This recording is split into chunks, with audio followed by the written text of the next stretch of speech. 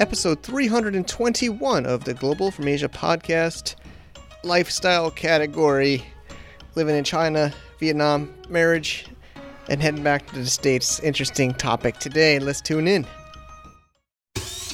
Welcome to the Global from Asia podcast, where the daunting process of running an international business is broken down into straight-up, actionable advice. And now, your host, Michael Michelini.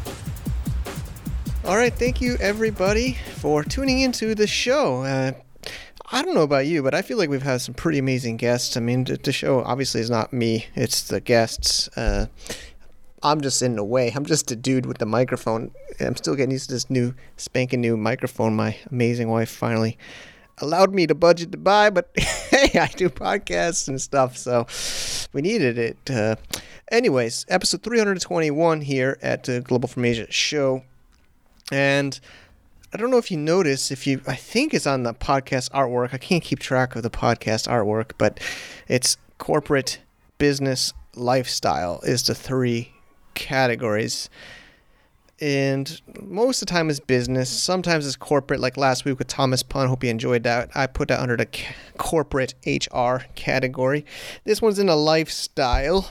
It could be business, a little bit of business. I guess all of them are business, but Luke Francis, never been on a show. We had worked together and entered China, and we've known each other in the whole community. He's come to the Cross Border Summit in the past, and we've done amazing things together, but hadn't yet as a guest. And we've been talking recently. We met up in Chiang Mai. Of course, we spent a lot of time together in China, and we thought it would be cool to get him on a show. A little bit different kind of topic. This one talking about, just living in China, living in Vietnam, being, digital nomad, being an expat, being a foreigner in Asia. And then he got married. He's married in Vietnam, found an amazing partner, life partner, and he's moving back to the States. He's preparing all the paperwork and everything. So we thought we'd just kind of check this off in a lifestyle one for the travelers, the people. A lot of us like me and him find a partner over here and get married and have kids. He's got a kid now, and he's going through a lot of changes that are normal for a parent, a husband, a spouse, and we talk about that. I think it's an interesting topic.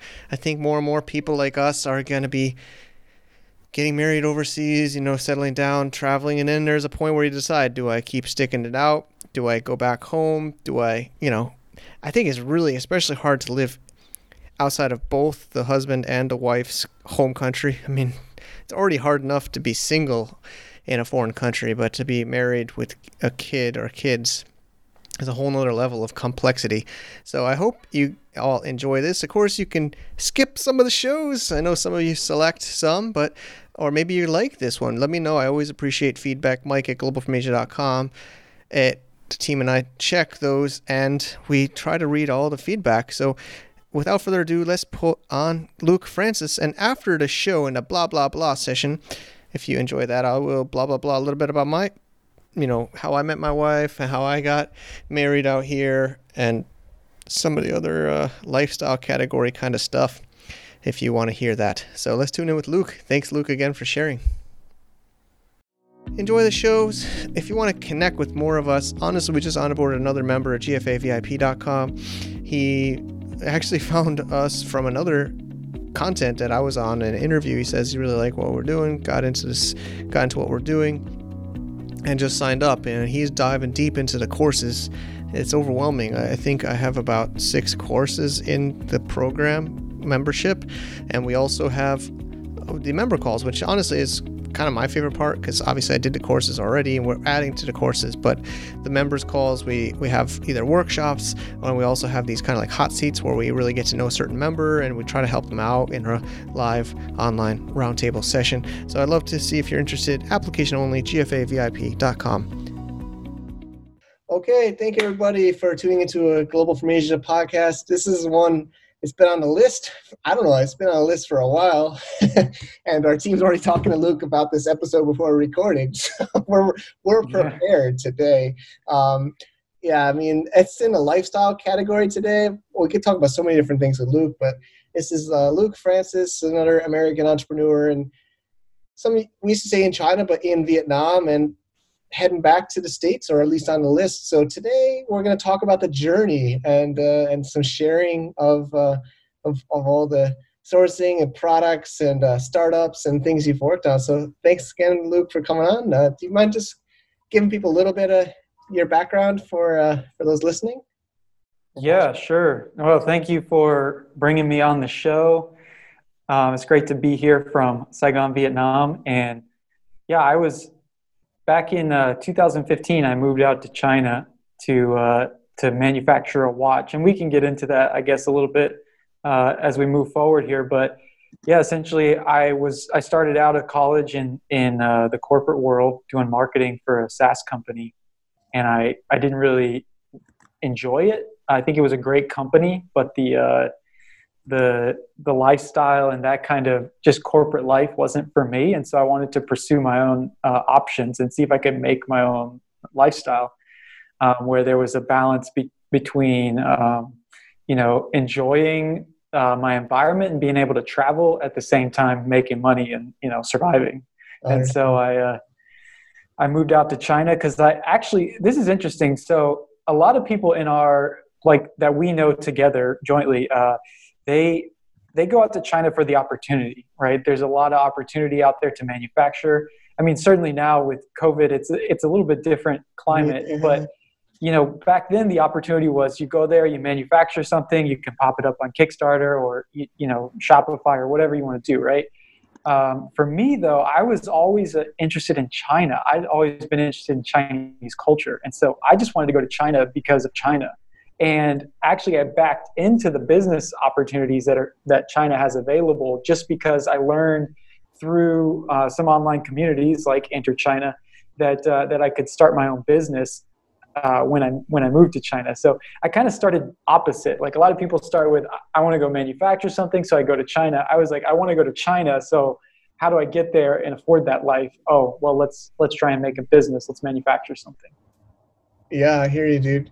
I know. I mean, it's true. This whole COVID, I mean, we're all just wondering how long this COVID life will be. But yeah, it's totally different now. I mean, people can't just hop on a plane anymore and go to China or Asia, which is affecting all of us. I mean, I think you have everybody's being affected. But yeah, I mean, I definitely miss those. I hope they come back. But those old times where you could just, I hope there's this time where it goes back, where it's just like, I just want to go to China or Asia, or I want to just start up my, new Kickstarter or my new venture. I'm quitting my job and I'm flying out to Asia. A lot of people sometimes pick Thailand or Vietnam or China, but hopefully that comes back. But yeah, I agree.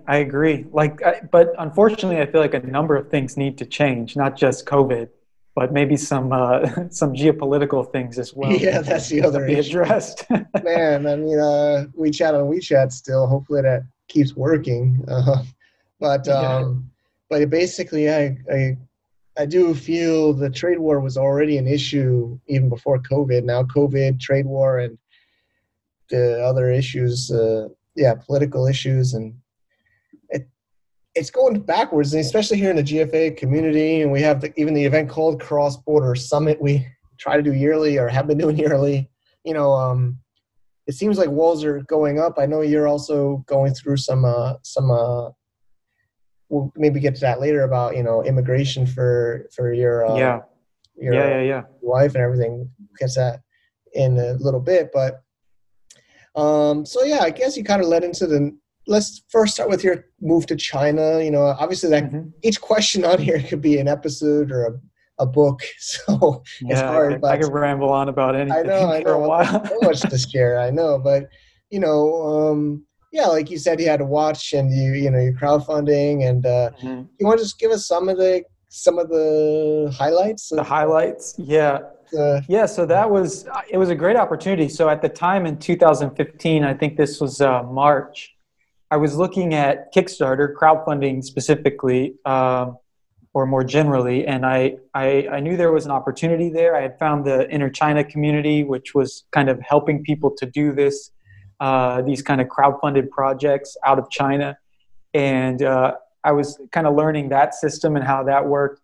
And part of that is researching what products are good opportunities, and watches were very clearly selling well, and they still do today, even so many years later on crowdfunding. And so I worked with a designer on Upwork and designed a watch, although I it's funny because I never wore a watch in daily life prior to this. So, it was merely a business opportunity, and I made the watch, went out to China, manufactured it.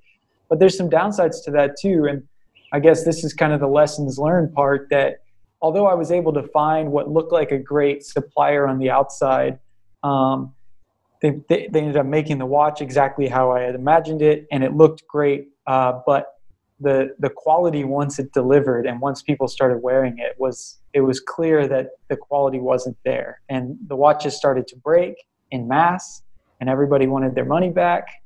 And this is something where I learned that quality control is super important. And for one, you don't trust the supplier to do quality control for you. And then for two, it's important to know how your product comes together in order to be able to accurately put together some parameters around what to check when you're doing quality control. So if you don't know what to check, you can just go ahead and say, okay, yeah, like everything's working right now. And that's how I kind of assessed it. Oh, it works correctly now. The watch is functioning. But I didn't know what the potential fail points were in the future, which is what caused all of these problems en masse down the line. Yeah. And so that's why my dad likes it, man. I think I took a couple of them, but the second one he liked. So that's cool, man. But oh, that's great. Yeah. I think I remember that. And then his ended up breaking, like the first one I sent. Says, right? I think he says the dial thing fell off. Yeah. The hour. Oh, the glass. Yeah, the glass on the top.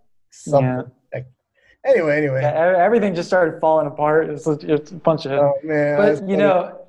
But and I'll just kind of get a little bit more specific on that. Like when you are doing quality control, you either want to like know your product in and out and all the potential future fail points, or bring somebody on that's like a quality control expert, but a quality control expert in the field that you're manufacturing. So there's like general quality control, and then there's people that are quality control with watches, and they know what all the potential problems can be.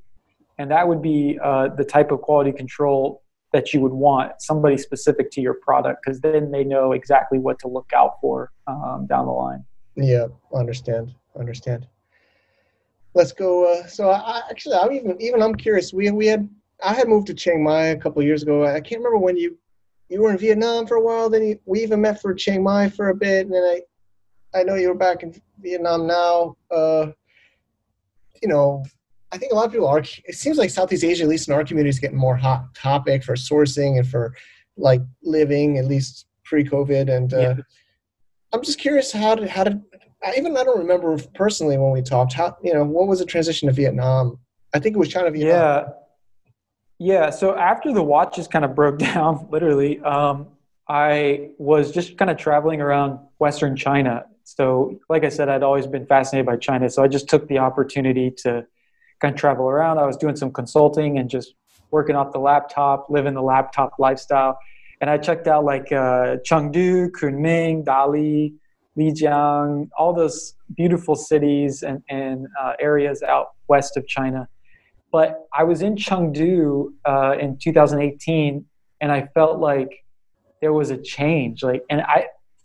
It could have been Chengdu, because Chengdu typically trends to be more nationalistic. But I just felt that I wasn't as welcome as an expat in China, and things just felt different. And so I said, you know what, I'm going to give it a break. I'm going to go down to Vietnam, because I heard that Vietnam was a good place to be as like a digital nomad and doing things off the laptop and trying to create business opportunities. So I wanted to go down to Vietnam and see what was available there. And so I went to Ho Chi Minh City, or Saigon, in July of 2018, and just went to check it out, but never left. Yeah, that's what happens to a lot of us in in our stories. I mean, kind of a little bit of my China story. I mean, came back right, pretty fast. But yeah, I mean, a lot of us are like that. So, so was there let's hear about that. I mean, Yeah, Vietnam. Yeah. So I met my wife, and that's kind of why I stuck around. But in general, on the kind of business side of things, it's I would say there are more individuals that are out here kind of living the digital nomad lifestyle than you would find in mainland China. It's a different type of business group, entrepreneur group. In China, I felt like it was more tech and start like, especially in the Shenzhen, Guangzhou area where I was. But then people coming in and out of China, they come in to do their manufacturing and then they leave, right? Whereas here, there's people that have stationed themselves here. This has become like their kind of base, and then maybe they're traveling around Southeast Asia, but still enjoying meeting up. And there's a lot of great people to meet up and a lot of cool events to, mingle with other entrepreneurs and stuff like that. So it's definitely a good hub for entrepreneurship. Maybe, Chiang Mai is a great place to start, whereas Ho Chi Minh City would be a little bit more mature on that journey of entrepreneurship. If you wanted to look at it like that. Yeah. But yeah, I mean, I don't know if you wanted to talk more about lifestyle. Yeah, a question, but I'm almost curious.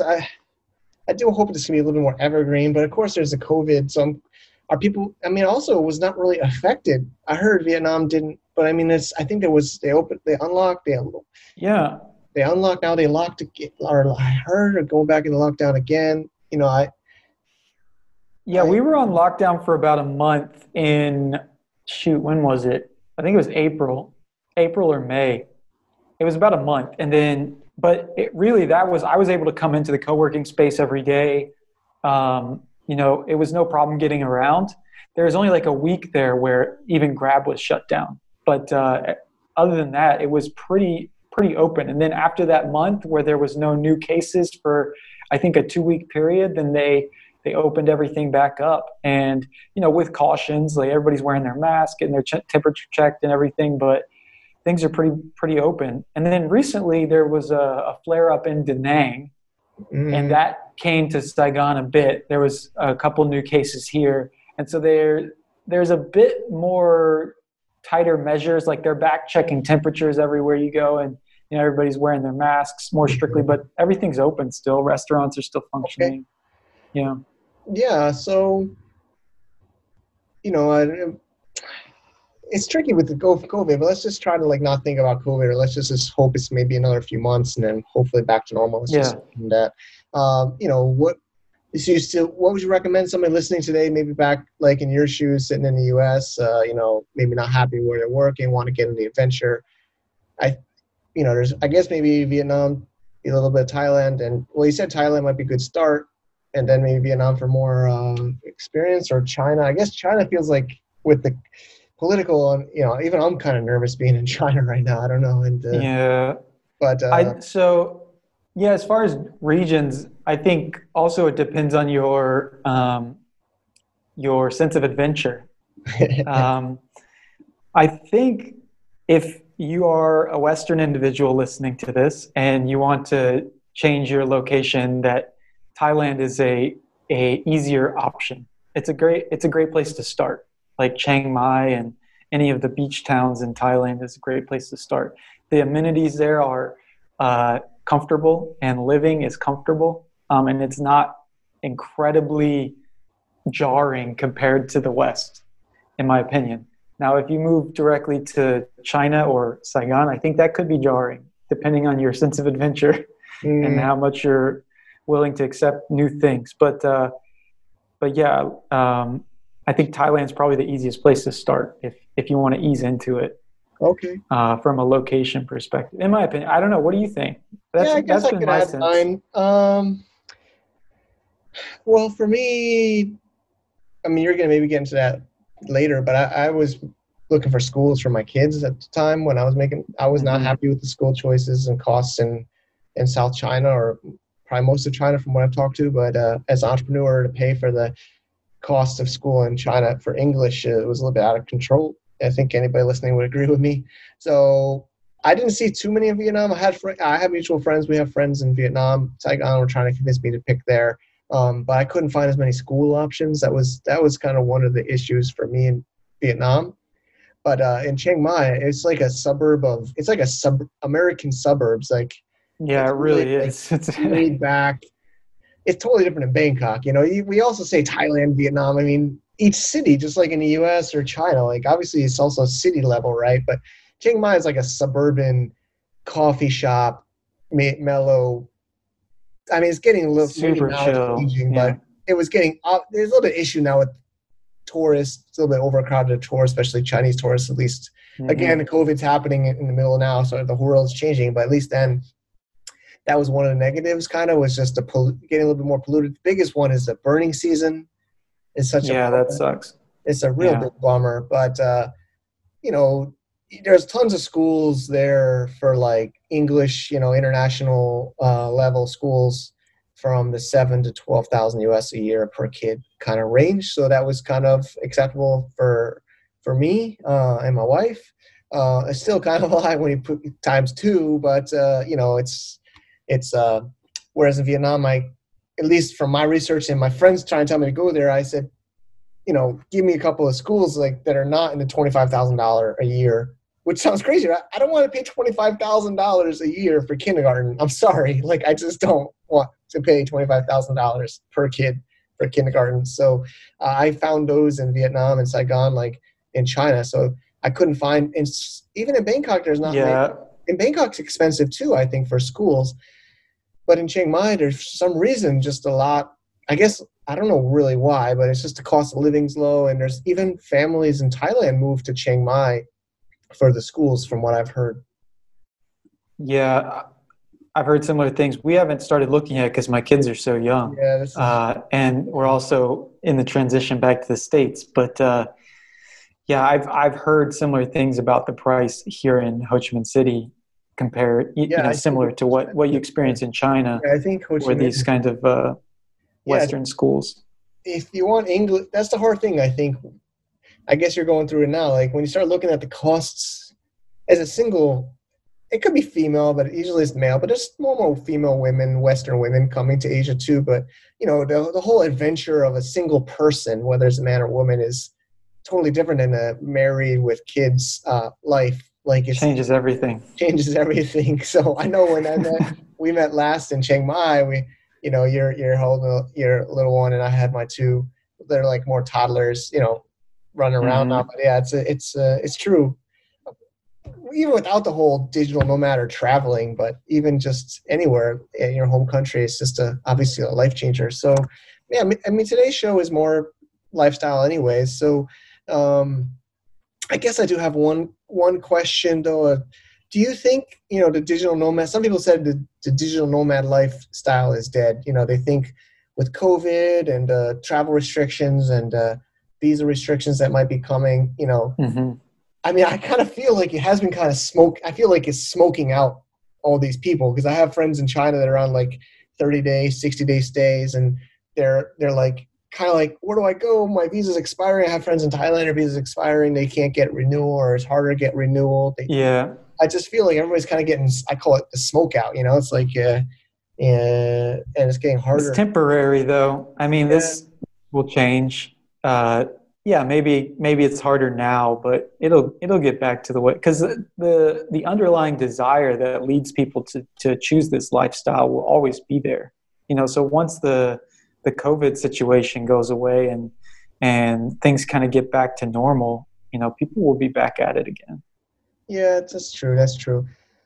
I do agree. It's just, I guess we keep saying that, but then I do feel like I was there for September 11th in New Jersey, across the river, but I saw the towers go down.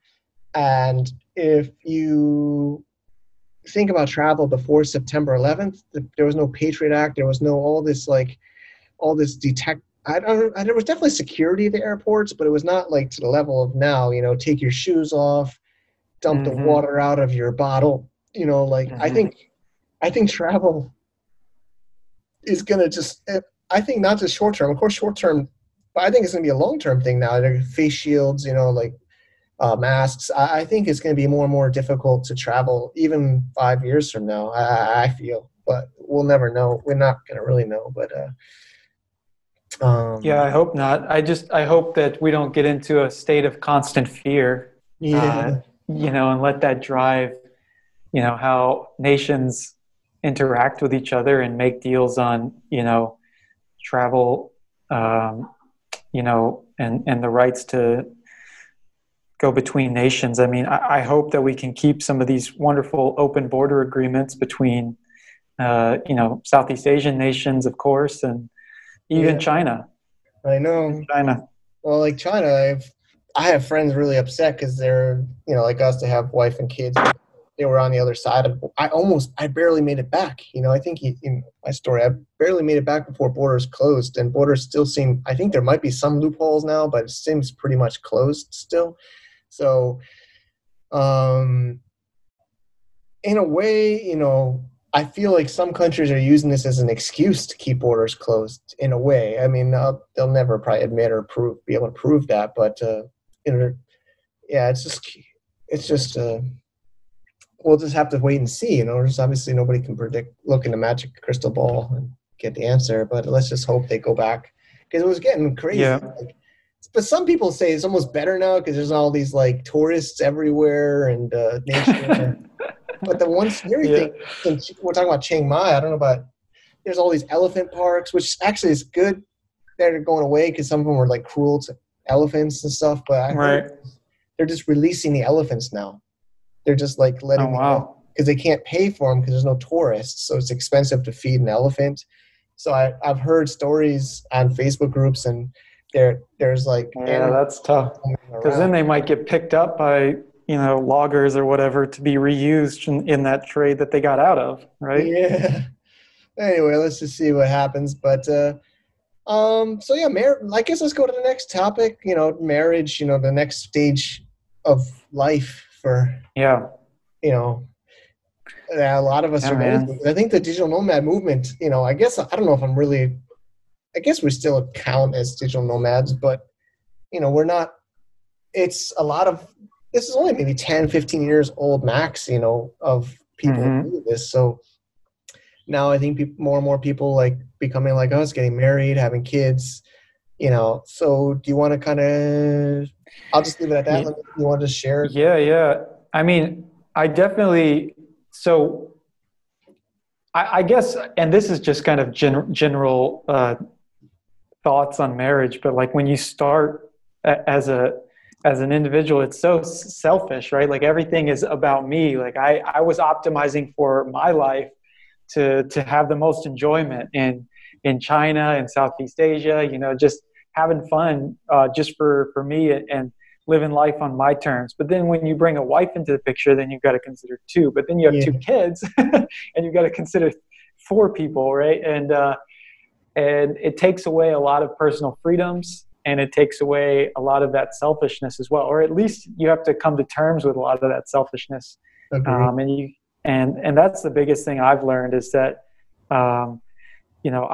I had this idea of what a digital nomad family might look like. But then that turned out to be wildly different in the fact that, even visas, like, especially because my wife is Vietnamese and the Vietnamese passport cannot get the same level of,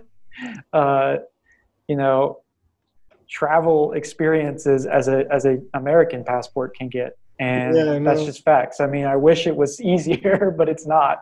And so it's difficult for us to even go and enjoy another country because she has to leave within 14 to 30 days, I know. And, my wife's Chinese and, but it's similar. Like, even when we get to Chiang Mai, like the Thai people are immigration policies are much more difficult to Chinese for long-term visas. And, but yeah, I think a lot of us, we all learn, like, even before we're married, I know some of us nomads have girlfriends that want to travel, and they're obviously, from these countries that are also difficult for travel. And it makes us start to realize also how, fortunate we are to have that. But of course, it also makes it more difficult now we have that. Yeah.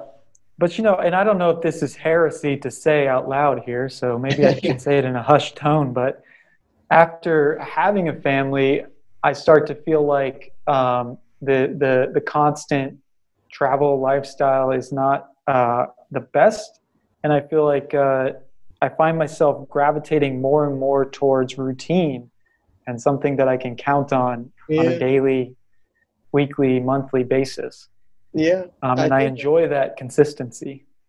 Yeah, I mean, I think that's all of us. Me too. It's just exhausting to think about, especially when you have to move a group of people, and then. So I think it's natural. I think I'm even reading some books about, the past. The tribal. Like, I think humans used to just live in groups of 25 to 50, and they were hunter gatherers, and they didn't really, people wanted to stay. What's this book?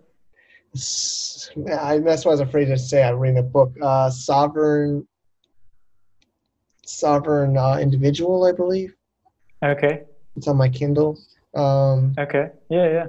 And I got it. I get too many books, but basically it's talking about 500 years. We've been living in these 500-year cycles. And, Jesus was born, right? That was 0. And then before that, like Rome started falling after Jesus, the whole Jesus thing, from 0 to 500. And then there was the Dark Ages from 500 to 1000. And then from 1000 to 1500 was the Renaissance, they called it, where Christopher Columbus, the discovery of all these new places. And then 1500 to 2000 was the industrial wave. And, now we're going to the information age in the 2000s, which seems to be the book was written in 2000, but I feel like it took 20 years. But what he's saying is, like, he even talked about virus and all this stuff, yeah, I mean, it's just a new world. We live in the information world, and it says governments are less and less important, and they're going to keep trying to hold on to their power because they don't want to lose their power, but they're not as needed as they used to be, because it's all about information and creativity. But the governments are still trying to show their power, which is what is happening, right? Like, they're holding on to their powers. So I don't want to get to conspiracy theory, but it does seem to be, at least how I see it. But yeah, marriage and settling down. So let's talk, unless you have something to say on that crazy rant. But no, just getting back to the marriage. Yeah, marriage stuff. And so we had met, and you were in Chiang Mai for a while, and then you're back in Vietnam, and now where are you at now?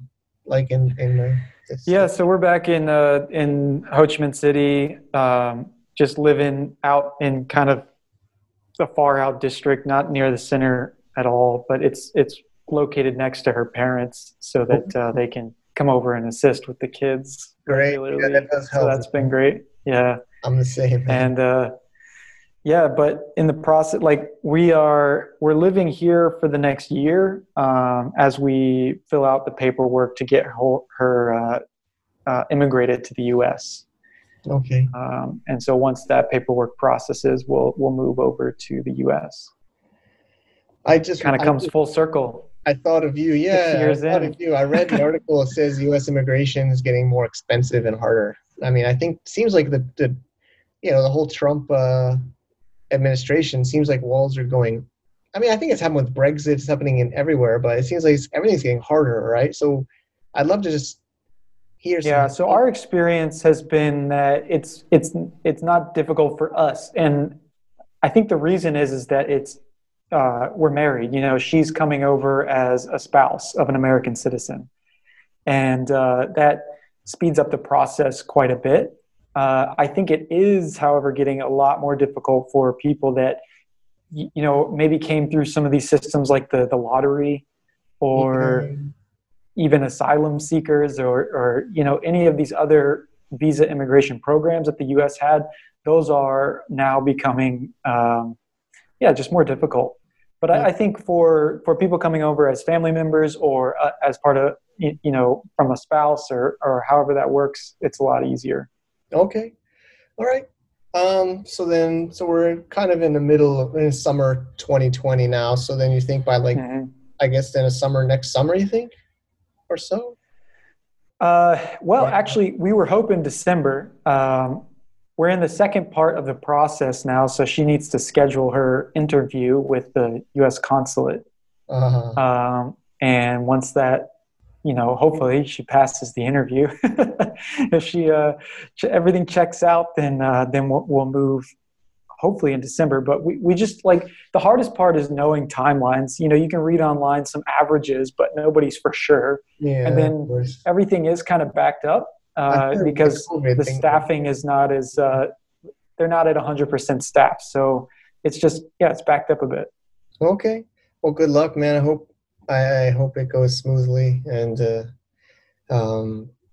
it's honestly not something I'm doing right now actively. We've had some discussions with Wendy, my wife, but for now, what's keeping you in China? Yeah, I mean, it's a common question. I mean, we were in Chiang Mai.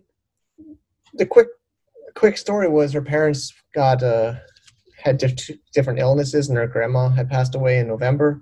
And sorry to hear that.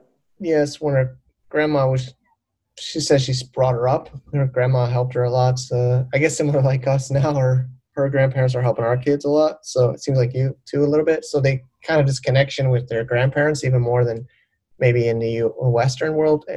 Of course, I had a good relationship with my grandparents, but so she went back, and then she was here in November while I was in Chiang Mai with the kids it was a long weekend, but basically, then she found out her mom had, basically some pretty progressed cancer, and her dad some heart, and so she was just this is all before COVID. So in November last year, we were chatting, and she says, I have to go back and spend time with my family. I guess that's true with, I think I also think about my own parents, or, family members. And so she says, you don't have to go with me, but, I'll take care of the kids. And so the plan was I just chose Philippines because I have some business there anyway. And I didn't really see myself living here.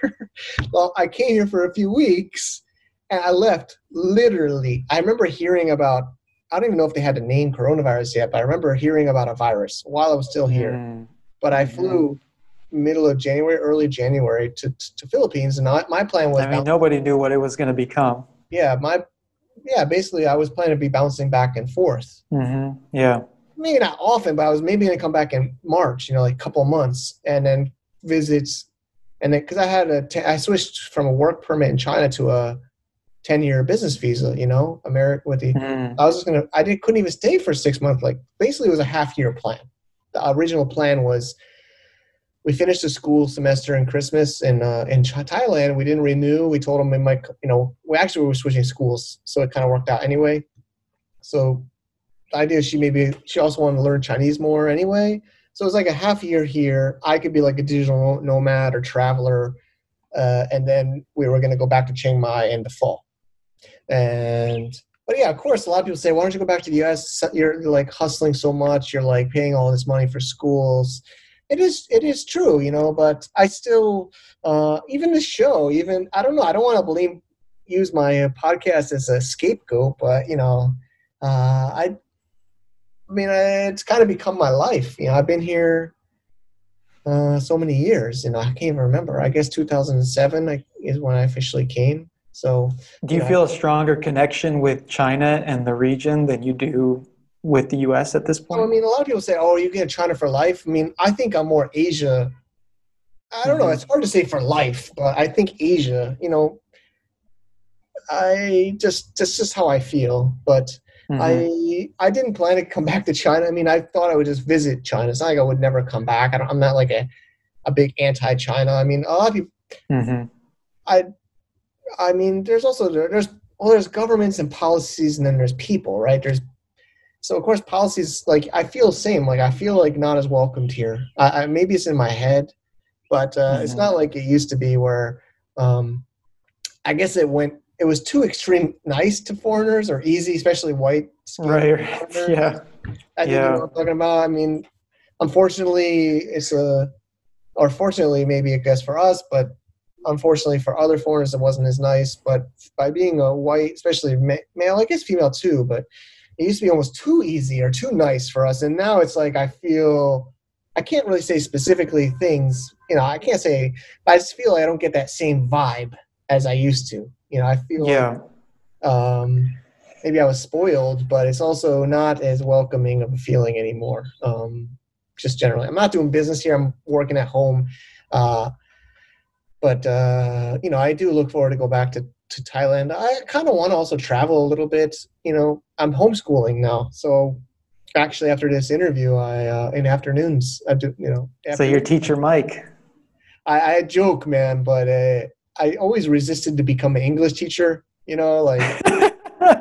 It ended up happening. You can't escape the English teacher. I think you read one of my books, Destination China. I have it in there. Like, you know, I had my failures with product development too. And there was rock bottoms. And then there was a rock bottom where I was on the street corner with another foreign American friend, and we were drinking beer, and I was devastated about a huge quality control problem I had, and I was going to have to be faced with a huge loss. And I was screaming like, what am I going to do? I was on, you know, it's just in China, it's busy everywhere, but it's like a busy corner, you know, like, and I'm like one of those ghetto 7-Elevens. I'm like, I have no money. What am I going to do?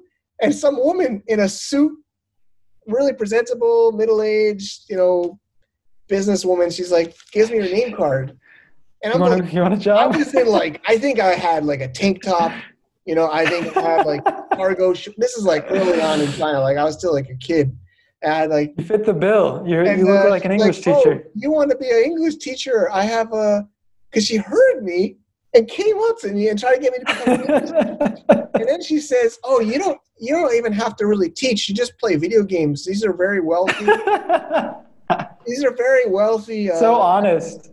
Yeah, so she says you just play with them. The parents want them to spend more time with foreigners, so you just play video games and hang out with them. And I was like, and my friend's like, you know, he's like laughing in the corner. He's like, I'm like, no, this is not good. I will never teach English. Yeah, I feel that same aversion to teaching English as well.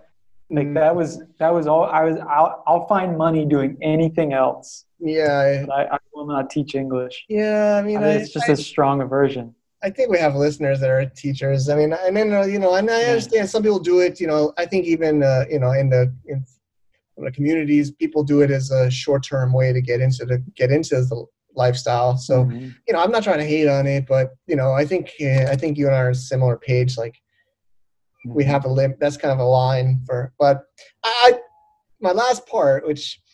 So I teach English to not just English, math, you know, like right now my wife's doing it. Her father is doing, her grandparents are doing it. So we just share.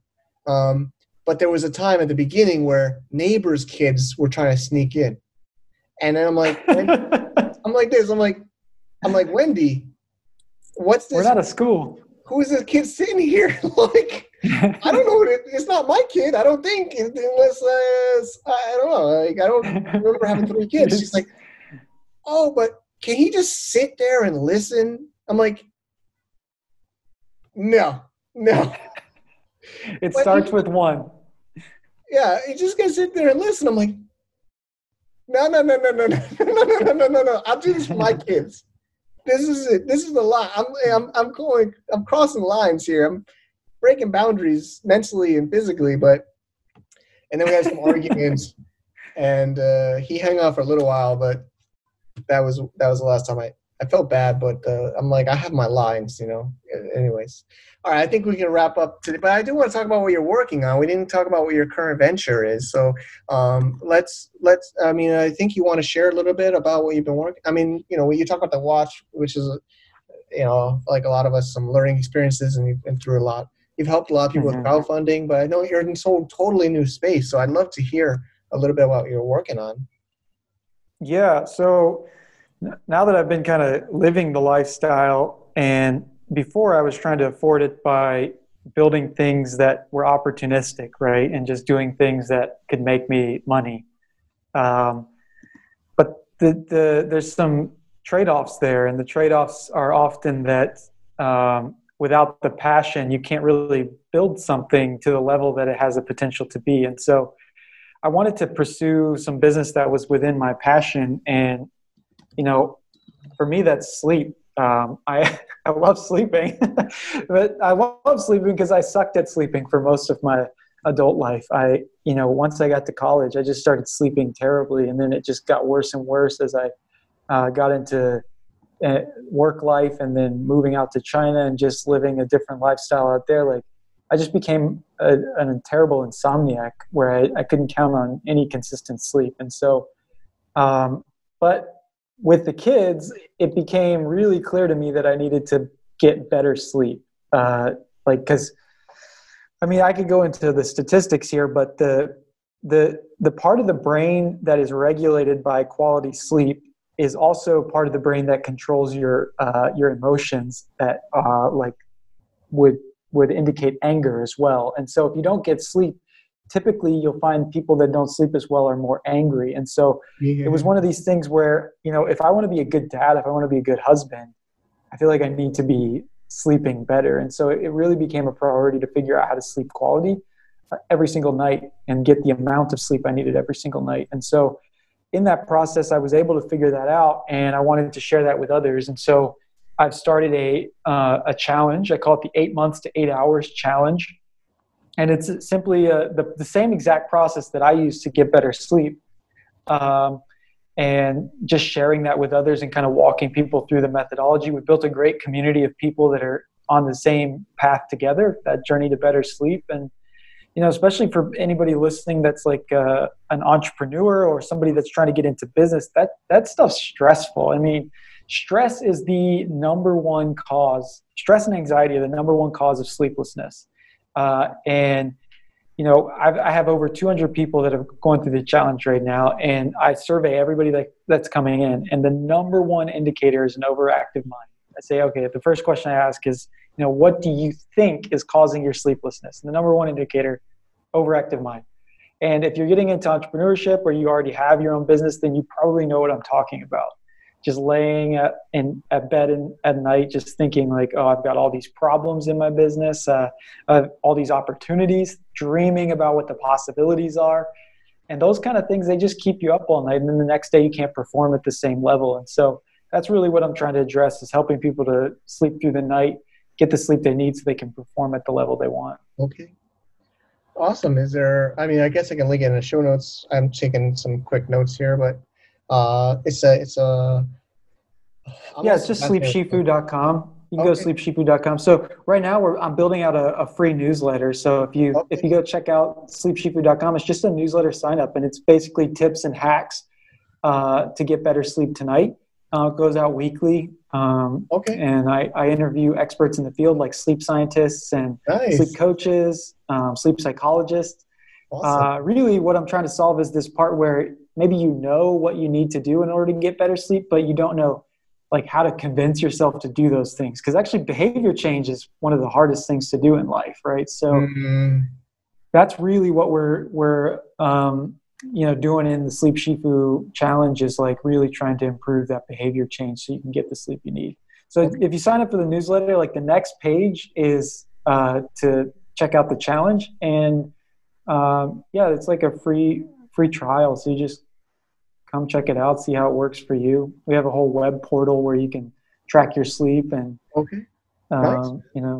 check out different psychological hacks in order to improve your sleep, etc. So, yeah. Okay. All right. Thanks again for sharing with us today. And I'll appreciate it. I'm glad we finally got you on the show. It's been a long time coming. Yeah, man. It is. I'm glad to be here. All right, do you enjoy this show? I hope you do. I can't take all the credit, though. We have an amazing team, and we do use this team to make other content for people listening. Some listeners are using our service. Some people in our community are using the service. Of course, people on the internet. ContentInvestments.com. Using the team, Alvin's our editor. We have LJ. We have Mindy. We have Stephanie. We have amazing people, here. and they love doing what they do and love working with us. If you want to support what we're doing and get some extra hands for your business, check it out, contentinvestments.com. Alrighty, Luke, thanks, buddy. Finally got you on the show, and it's great, man. I mean, we got some business in there, and we got some of the lifestyle and the living, which is our prerogative on this episode 321 of Global from Asia. Global from anywhere. My wife's like, don't do that, you're going to confuse people. Speaking of my wife, how did I meet her? She's embarrassed to say. Maybe I said it on the show, or it's definitely on my videos or my personal blog at mikesblog.com. But I met her on Chinese social media, on Weibo, the Chinese Twitter, in 2012. Actually, when I was doing that startup social agent, before I even started this podcast, we were doing a lead gen outreach, social media tool on Chinese social media to help foreigners do business in China called Social Agent. It was actually even a Weibo agent at a point, and she was one of my leads. Some people say I should make it to a dating app, but she is doing amazing business. She's a businesswoman, business person, and she was in Beijing at the time, working at an app company, doing business development for a Downjoy, which is a kind of like a Google Play of China, one of the Google Plays.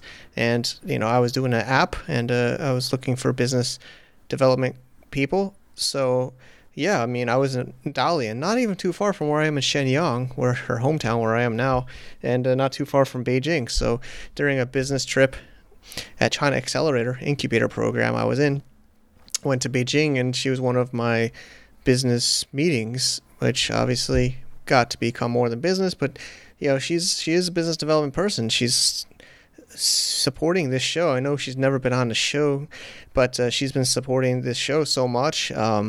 With our events, Cross-Border Summit, Cross-Border Matchmaker, across all these various events. And she's even influencing a lot of the decisions in here. So that's what she helped me a lot in the I think she was just kind of amazed, or just crazy foreigner trying to do a social media app in China, which was pretty freaking crazy. Basically, it was insane. Anyways, we obviously started building a relationship, and it was a little bit long distance. I was in the incubator in Dalian, and then I went back to Beijing a few times. We were considering my staying in Beijing, but I had my CTO, he was actually on the show, Chris Lee, it was based in Hong Kong, so I came back to Shenzhen to work with him, and there's some couple others on the team in Shenzhen. So in 2012, went back down to Shenzhen, and then we kept in, we actually visited each other between Shenzhen and Beijing a few times, and then decided maybe, she was open to coming down, and then obviously the rest is history. We were married 2013, and pretty fast, within a year, or maybe a year and a half. And then Miles came, and Global from Asia started 2013. And then, we didn't have too much time without kids, but we had a kid, and then another kid, Maggie. And yeah, I mean, they're American citizens. Can't be both. China doesn't allow it. U.S. allows it, but so that's why some people popped over to Hong Kong to pop the kid. Sorry for that. And then, of course, having kids, honestly, I don't want to say it, but the first couple of years, I don't want to say it's easy, but it's not as complicated. They cry a lot. They wake you up in the night. There's different things, but the complexity, I think, and the challenge and the cost comes when they need to get into school.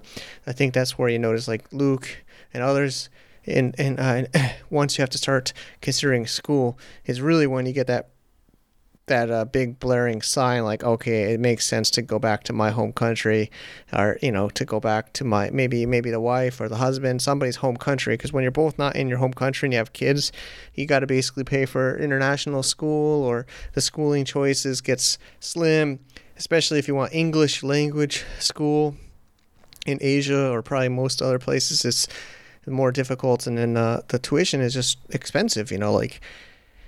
in China, seems like English language school. I was paying like over $10,000 a year for one class a day in English, and it was not that good of an English class. It didn't seem to work. And, if you want full English in China, you're talking about like $25,000 US per year for kindergarten. I don't know. It sounds nuts, right? But, so anyways, the school is really when it gets to be that decision point. Like, do we really stay where we are? And that's how we got to Thailand, was the kids' school. There's actually a lot of cool schools in Chiang Mai that are really reasonable and around the 10,000 mark, which is why I was paying in Shenzhen, but it's full English, and it was like the same as, maybe I don't want to say same, but similar to the 25,000 US cost English school in China. And so that's how we ended up there. Anyway, don't want to go through a whole life story, but yeah, I mean, it's definitely challenging to be overseas with married with kids. It's just a different kind of lifestyle. I do want to travel with the kids. I'm honestly really excited to be homeschooling them now. The COVID is kind of a good excuse to test homeschooling because there's not many other choices, and really see if you could really get that homeschooling thing cracked. School is like the biggest cost, and it's also for me. Obviously, I can kind of work almost anywhere. I choose to stay in Asia, but can work online. Then you could kind of live anywhere. If the school is really the part for me that has kind of been making me have to decide on a place to stay semi-permanently, at least for, semesters at a time. But I don't know. I'm still not sure. Wendy and I are still not sure if we're going to continue to homeschooling, maybe the rest of this year. But I just thought I would add this in a blah, blah, blah session after the episode with Luke and talking about lifestyle and, living and marriage and kids and all that complicated stuff. It's true what they say. If you're not married with kids right now, not saying it's a bad thing, but enjoy the phases you are in your life. I'm trying to enjoy this. My kids are 6 and 4. I think that's an amazing time to be with your kids. I'm stuck with them during COVID. I had a great time to be stuck with them. They enjoy being with me. They're playing with me. I can hopefully positively influence their life and their education. So trying to make the most of it now. But definitely when you're single and the worries are a lot less, and you can really do more crazy things. Although I'm not saying I can't now, but it's just a different kind of lifestyle. So I hope this all makes sense. Thanks again for listening to the show all the way through to the end of the blah, blah, blah. You're a hardcore if you're all the way here. But episode 321, as always, we have show notes on the podcast. Check it out. See you later. Bye-bye. To get more info about running an international business, please visit our website at www.globalfromasia.com. That's www.globalfromasia.com. Also, be sure to subscribe to our iTunes feed. Thanks for tuning in.